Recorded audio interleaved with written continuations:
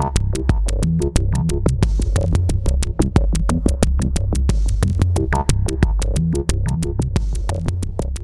everyone, thanks for joining us. It's Andy Wilson here from Travel in the Evening, and I've got my friend Connor Kostick with me again today, and hopefully we're going to talk about an essay he recently published, which I also shared publication on the Travel in the Evening, about eco-socialism as a movement among socialists and an analysis of the environment and man's relationship to the environment. So Connor's written quite a critical essay about that. And I wanted him to come on the podcast today and just tell us about it, a little bit about it. So I think I'll start by asking him, why he wanted to engage with socialists over this argument. That's a really important question, because when you look at the finished essay, you would be forgiven for reading backwards from the idea that I was out to, knock some blows to the ankles of an edifice and try and bring it down. And that was always my motive, because it is very polemical. And that's not what happened. So what happened was I began to feel uneasy about eco-socialism maybe as far back as a year ago, because it's a label that I was close to using with regard to my own politics, because broadly speaking, I'm a socialist and certainly a revolutionary, and certainly someone concerned about the environment, relatively recently won over to animal rights. So eco-socialism sounded very much like the kind of label that would apply to me, but I began to feel uneasy about it.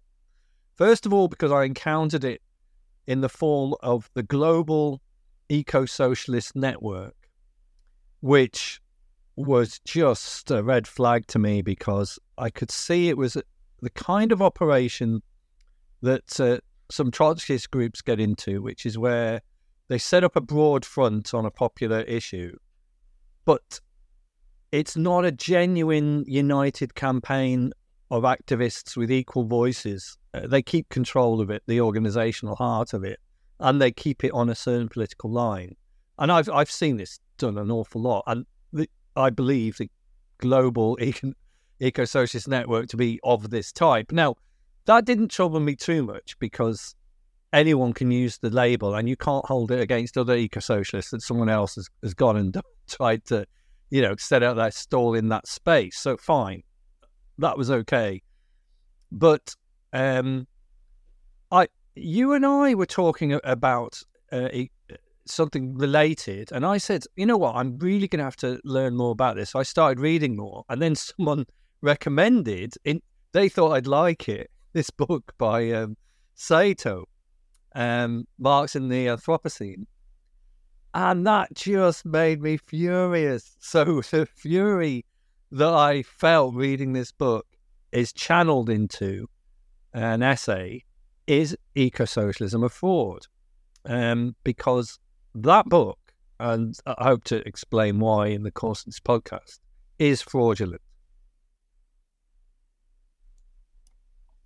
Okay, so at one point you were saying, how annoyed you were by these eco-socialists. But I think it might be a good point to pause and just ask you to just clarify what it is about the eco-socialists that you object to, because obviously the fact that socialists are beginning to talk in more of a green voice and address ecological concerns, I assume is a good thing in itself.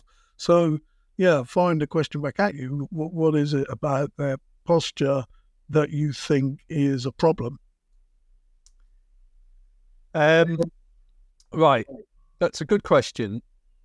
And when I think of individuals, I'm sort of not angry at all. I think there are many sincere people who would apply the label eco-socialism to themselves. But when I'm thinking of some organisations I'm familiar with, Socialist Workers Network, who form the big component in People Will Profit, to a lesser extent a group called RISE, who come out of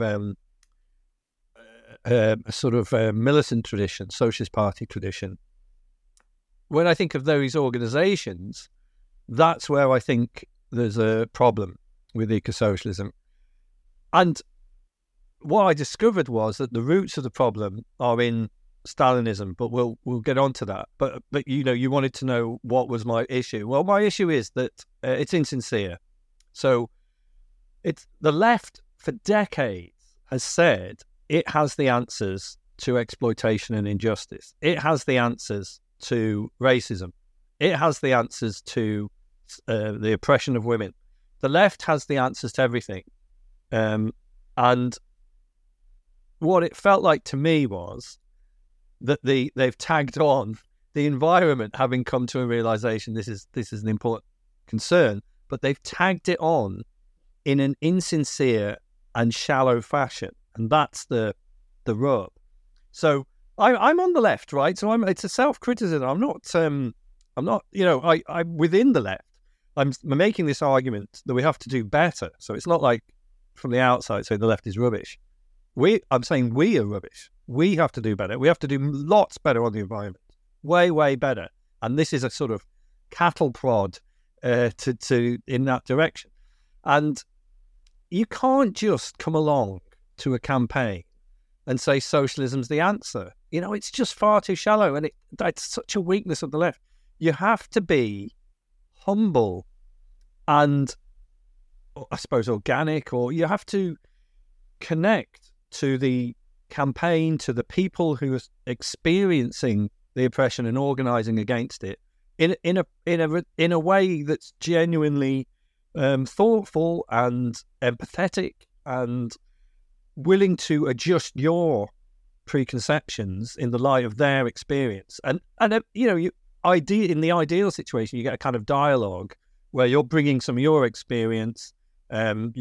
Often I find in ecological areas, for example, there's a bit of a weakness when it comes to class amongst the activists. So some of the ecologists who are really powerful writers, who've got really strong insights, are not rooted in working class experiences, and therefore underestimate or don't have the tools for connecting what they're seeing with working class movements, with trade unions and things like this. So I think the left can bring a lot to the movement, but it has to have a different relationship to this sort of, we're eco-socialists, and Marx had all the answers to do with ecology. So, we've got all the answers. So, vote for us, join us, and we'll solve the problems of the planet. That's what's shallow. That's what my issue is.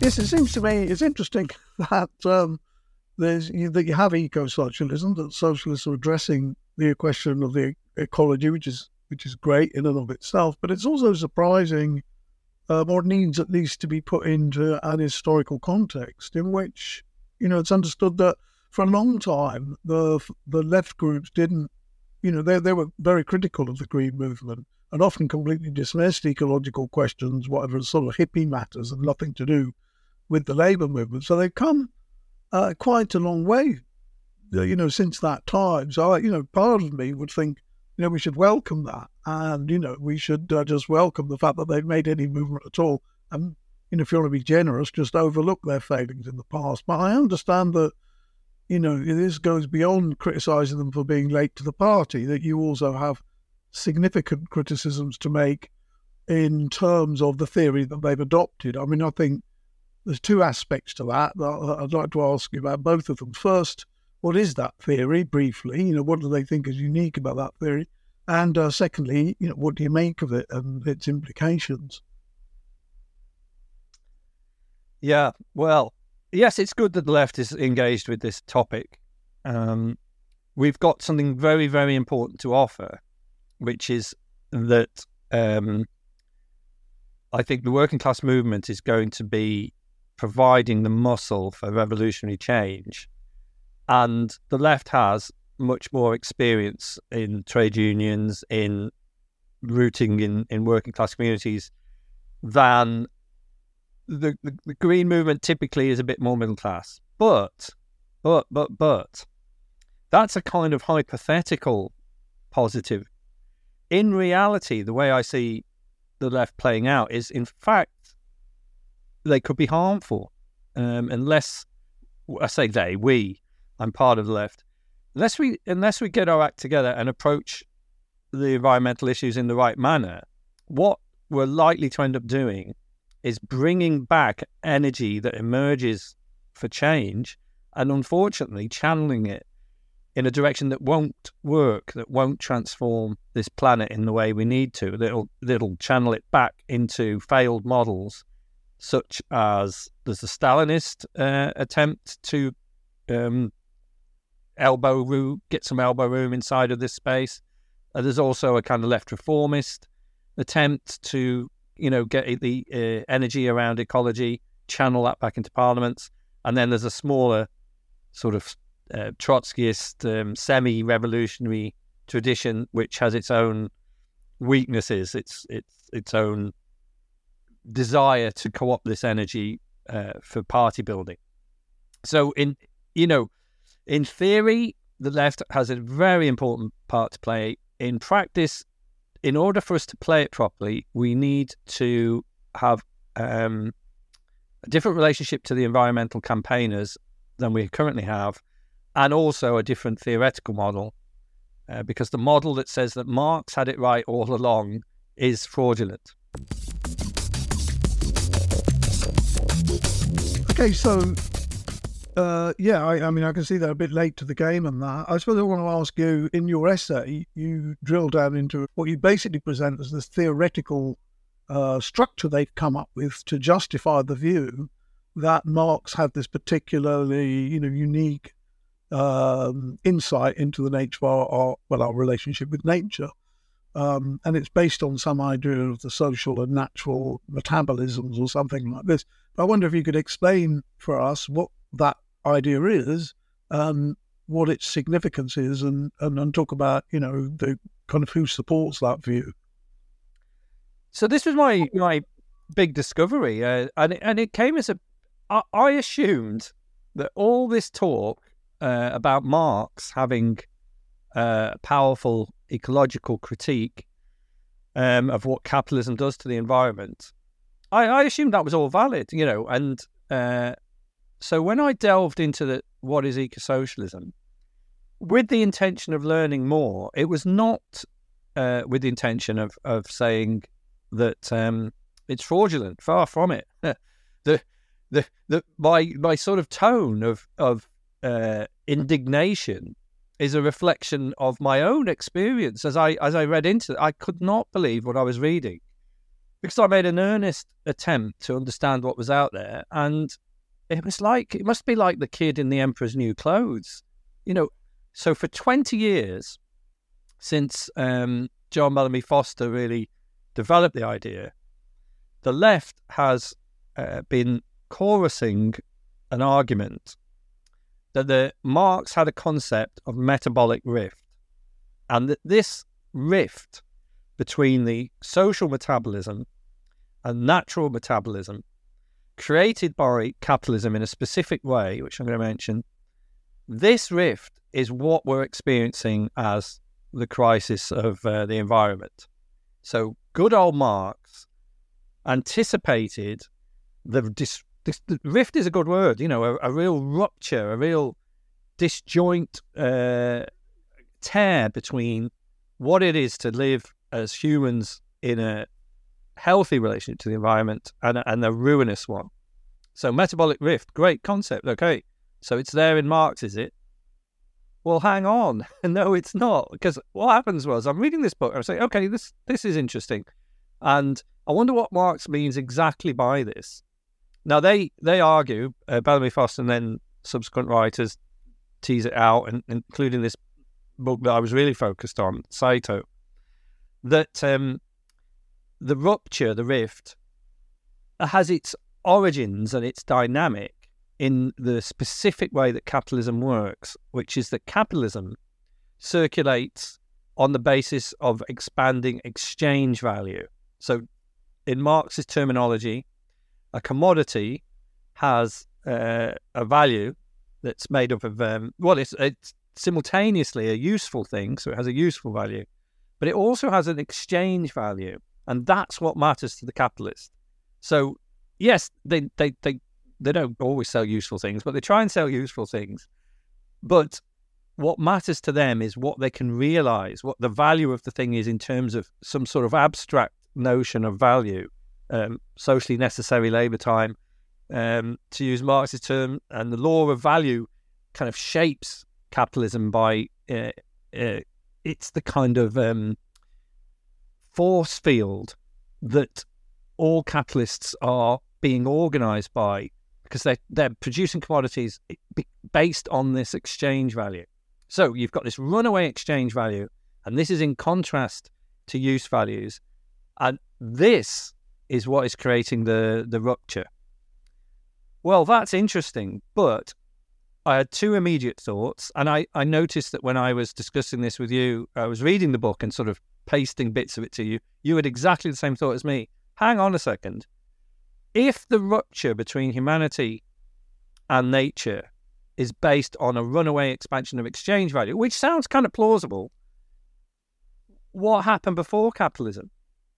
Are you dating the origin of the rupture to whatever, let's say 1400-ish, and it's that's when the problems come in, because clearly that's not going to fit the historical facts. We know that from 500 BC, the Assyrian rulers were carving up the trees of the Lebanon to make ships, so all those cedar trees were devastated. We know that the monoculture, in terms of agriculture, was well into BC periods, leading to desertification, diseases, epizootics, in other words, animal diseases. So the rupture, insofar as it's happened, and it's a good model to view the world, the rupture happened a long, long time ago, and we, Timothy Morton has a phrase, the severing, and he says the severing really began with Neolithic people, the first farmers. As soon as you start to treat nature as an object for human use, including animals, then you create a logic that ultimately is being played out now. Capitalism plays it out at extraordinary speed. It's like, this pursuit of exchange values, if that's a valid concept, you might more simply say chasing after profits. If that's like putting your foot on the accelerator and whoosh, really, really doubling down, tripling down, exponentially moving down the agri-logistic path. But the processes were in place earlier, which means that saying that it's all about what Marx said, this is the first point. I've got 2 points. Saying that it's all about this idea of Marx does not fit history. So it's an incorrect model. There has to be something as well as the exchange value that's going on.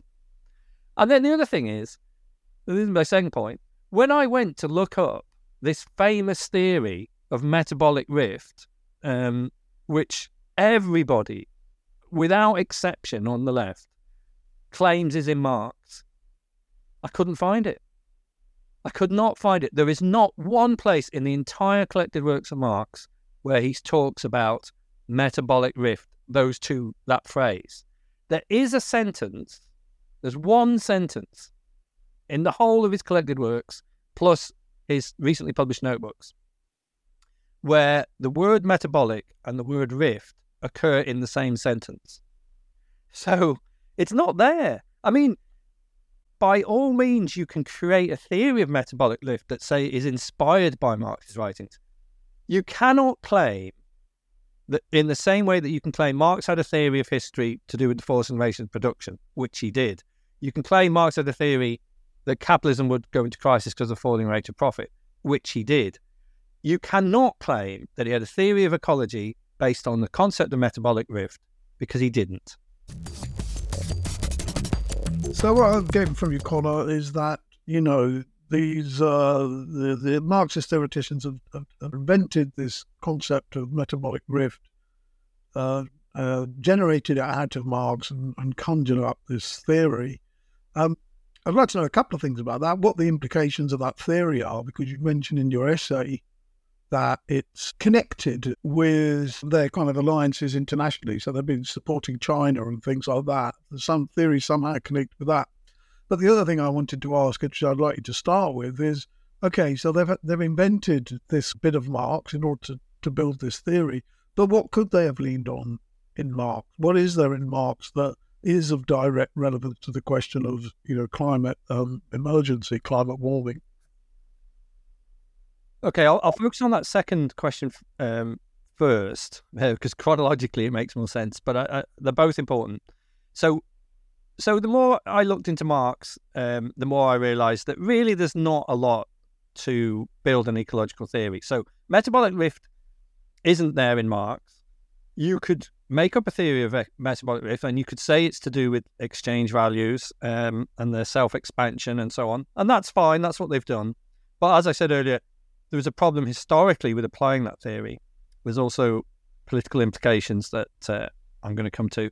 But it's not in Marx. So what are we left in Marx? And really not a lot. No more, probably even a bit less than you would get by asking the same question of other mid-19th century thinkers. So if you said, is there anything in Freud that will help us with the environment?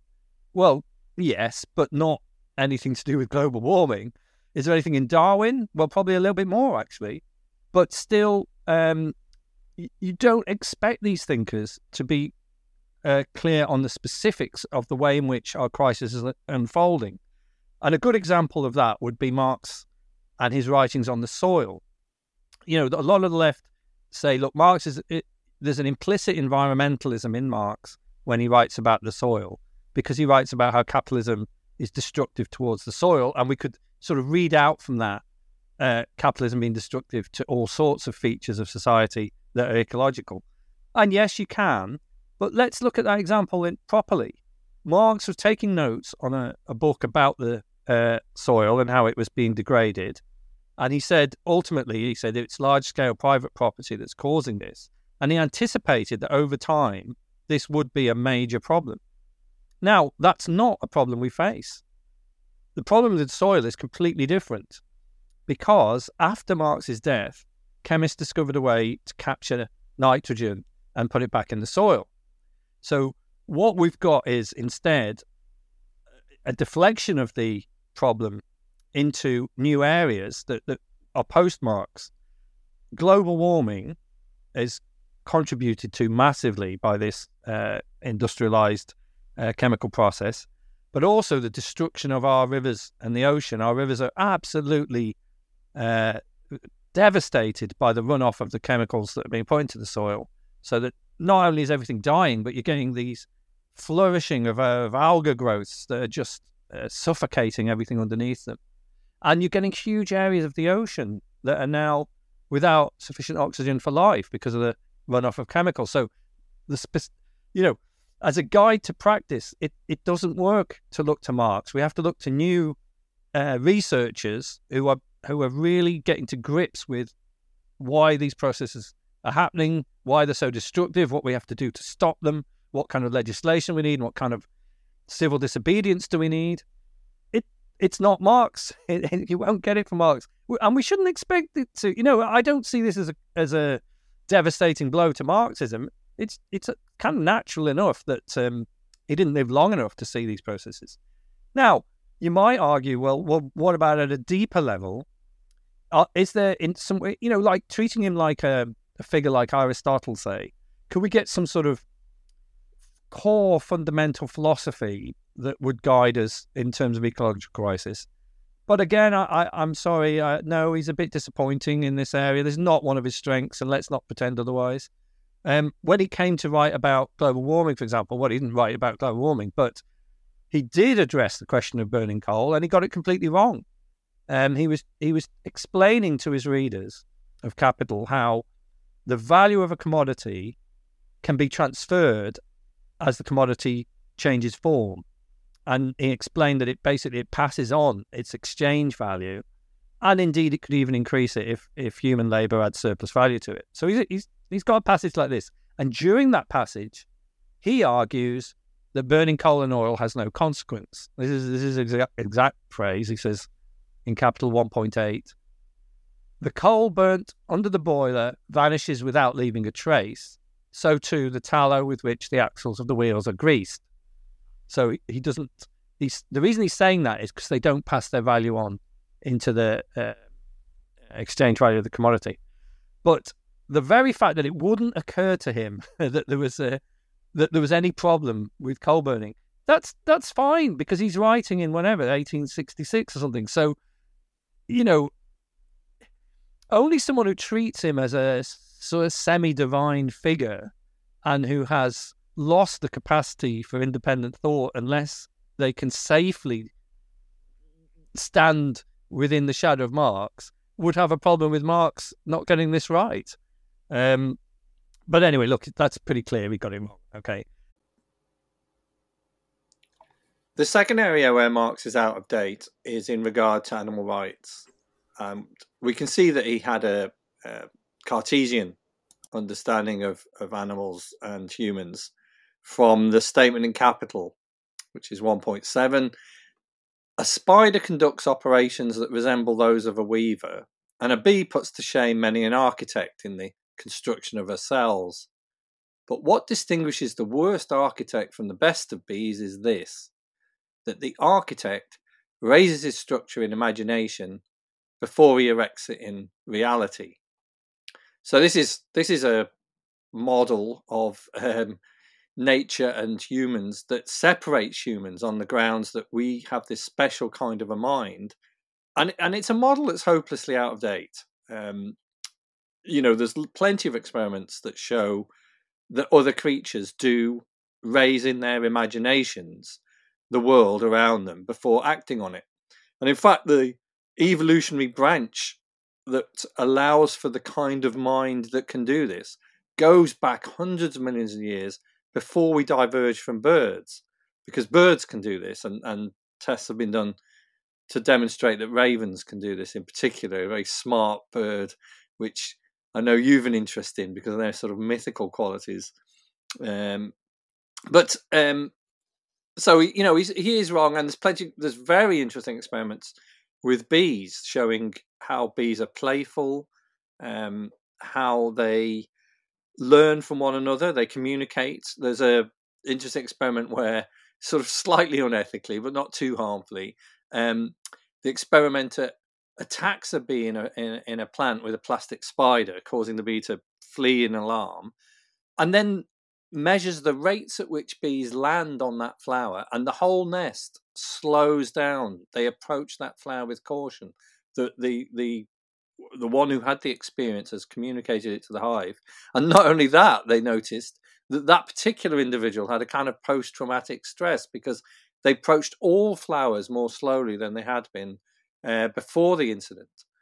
So there's other kinds of mind as well. Marx's definition there of what counts from a mind is very anthropocentric. It's very human orientated. But another evolutionary branch has generated different kinds of minds, such as that of the octopus. I don't think anybody argues the octopus isn't sentient, but they have a dispersed kind of mind that goes all along their tentacles.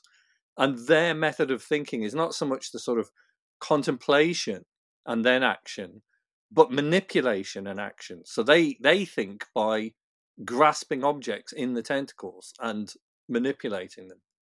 So he's hopelessly out of date on that, but that's okay. Again, it's not to argue that Marxism therefore is flawed. It's not to argue that Marx, and especially his theory of class struggle and socialist revolution, doesn't have a lot to offer a way out for humanity. But it is to argue that there's a type of brand of left thought that is using the label eco-socialism and is fraudulently attempting to make the case that Marx has all the answers to the environmental challenge, and therefore, join us is the sort of crude bottom line of it. So, and I just wanted to make one more point about animal rights. probably a lot of people listening to podcasts aren't yet champions of animal rights. Hopefully many of you are. And I just say that I think this has become, and I'm late to this argument, so I'm not trying to be holier than thou, but I think we have to adopt animal rights, that those of us on the left, and for two reasons. One is an ethical one. If these other beings are sentient, then there is absolutely no excuse for farming them, for imprisoning them, torturing them, eating them. I mean, there really isn't. But let's put that aside, which people somehow manage to do, and just look at the practical side of it. It's animal farming above all which is wrecking the planet. It's, people will be familiar with the statistic that 70% of species have been eliminated, have been destroyed, have gone extinct since 1970. Above all, it's animal farming that's driving that, because what's happening is that the growth in the cattle herd, pig population, the chicken population, and so on, is not happening on open fields in an organic way where these animals are dispersed and living fairly natural lives. No, it's not like that at all. They're in stalls and they're being given fodder. And it's the fodder, the growth of the fodder, that is absolutely unsustainable. If everybody in the world was to have a Western diet, we would need another planet the size of Earth simply to grow the soya fodder. So that's what's caused the Amazon to be cut down. That's what's caused the wild of planet Earth to become these huge stretches of farmed land. It's the drive to produce soya, especially, but other crops, as fodder for animals. It is unsustainable. So even if you don't accept the sort of ethical argument or can somehow put that aside, practically speaking, if we are to save the planet, we have to stop farming animals. That expansion is what's going to absolutely push us into the abyss. Okay, Connor, I think there's some small risk. You might be perceived as being even more sectarian than I know you are. But because you're criticising this sort of trend among on the left, but I don't think you've made it sufficiently clear that it's actually a sort of well-defined group that have adopted this kind of socialist, eco-socialist analysis. So perhaps if you just say something about them to differentiate them from the other Marxists, and just tell us a bit about how they're grouped and what the politics of it all are. Yeah, that's fair, because it is a provocative piece. It's called "Is Eco-Socialism a Fraud?" And many eco-socialists are absolutely not fraudulent and very sincere. So yes, my argument is focused on particular evolution of the term and the origination of the term. I mean, the John Bellamy Foster and the Monthly Review Group developed the concept of the metabolic rift and eco-socialism. So that's the group that I'm interested in. That I was genuinely surprised about my discoveries around this politics. So that's what motivated me to write. And I'm absolutely sure and know that there are Marxists who have, really powerful critiques of the system. But they don't use the metabolic rift argument. And so that's my focus. It's mainly on the Monthly Review Group, and then those who have uncritically joined the chorus around this and they've suspended their critical faculties in a way that I don't think they would have done 20 years ago, because it suits them to believe that the answers are all in Marx. So they haven't really looked too deeply into the question. And I think that some of the people who consider themselves eco-socialists and referring to metabolic rift will be surprised that, about the history of this concept and really what the political motivation behind it is. Because I think what lies behind the concept is a form of Stalinism, and in particular, an enthusiasm for China.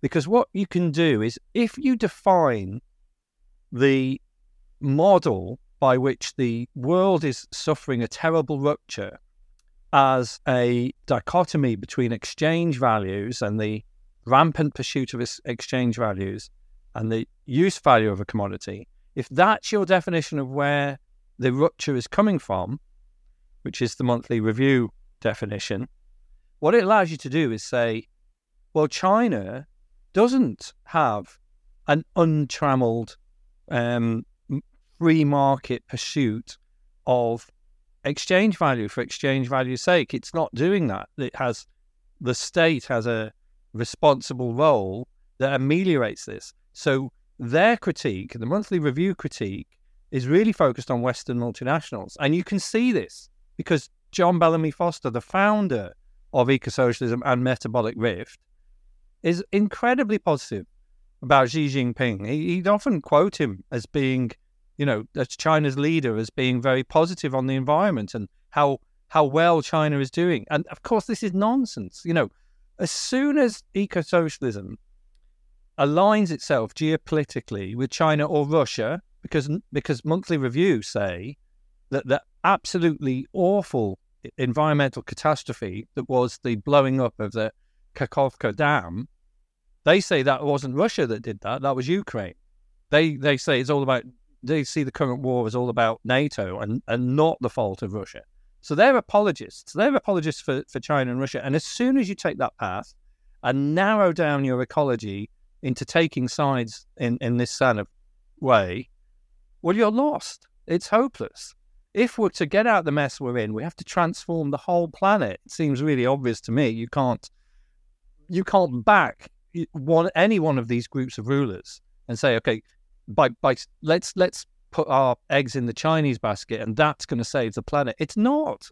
They're as determined to catch up with the West and therefore contribute. It's going to contribute to global warming massively. It's not going to transform the world the way we need to transform the world. So once you realize that there is this political positioning going on behind the talk of ecology, then I think you can see it's not sectarian to challenge it. Far from it. And if anything, I'm sort of goading the people who used to be quite critical of China and Russia, the sort of IS tradition, even the Socialist Party tradition, the militant tradition. I'm sort of goading them to say, come on, look at where this politics is leading you. You need to get out of this. And just to reiterate a point I think I made earlier, that even if you adopt it in a sort of non-geopolitical way, so you say, okay, I can see what you're saying about monthly review, and I don't agree about the China and the Russia thing, but I'm still going to keep the metabolic rift idea and the exchange value idea. Even then, I'd say you're falling short of what's needed because you're limiting your understanding of what's gone wrong to capitalism.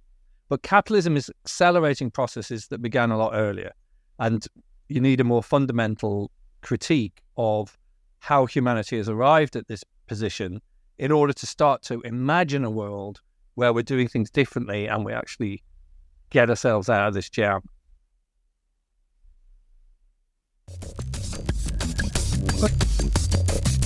Thanks for that, Connor.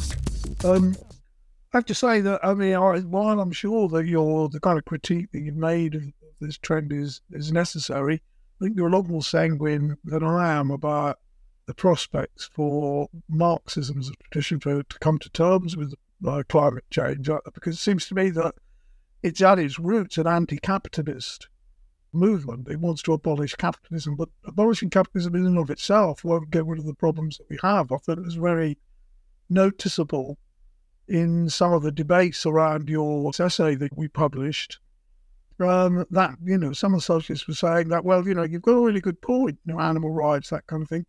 But that's kind of, for the long-term future. Right here and right now, we need to worry about bread and butter issues. And, and if you keep thinking like that, of course, these issues are never going to get addressed. But anyway, I'm always glad to hear about people like Andreas Malm, Marxists who are trying to develop Marxism to address these issues. Good luck to them. But I think they're trying to square the circle ultimately. Anyway, thank you very, very much, Connor, for coming to talk about your essay about eco-socialism, and Thanks to everyone who's listening in. Thanks for visiting the Traveller in the Evening, and I'm sure we'll have something more to say to you quite soon. So keep your eye open on the podcast channel. Thanks, everyone.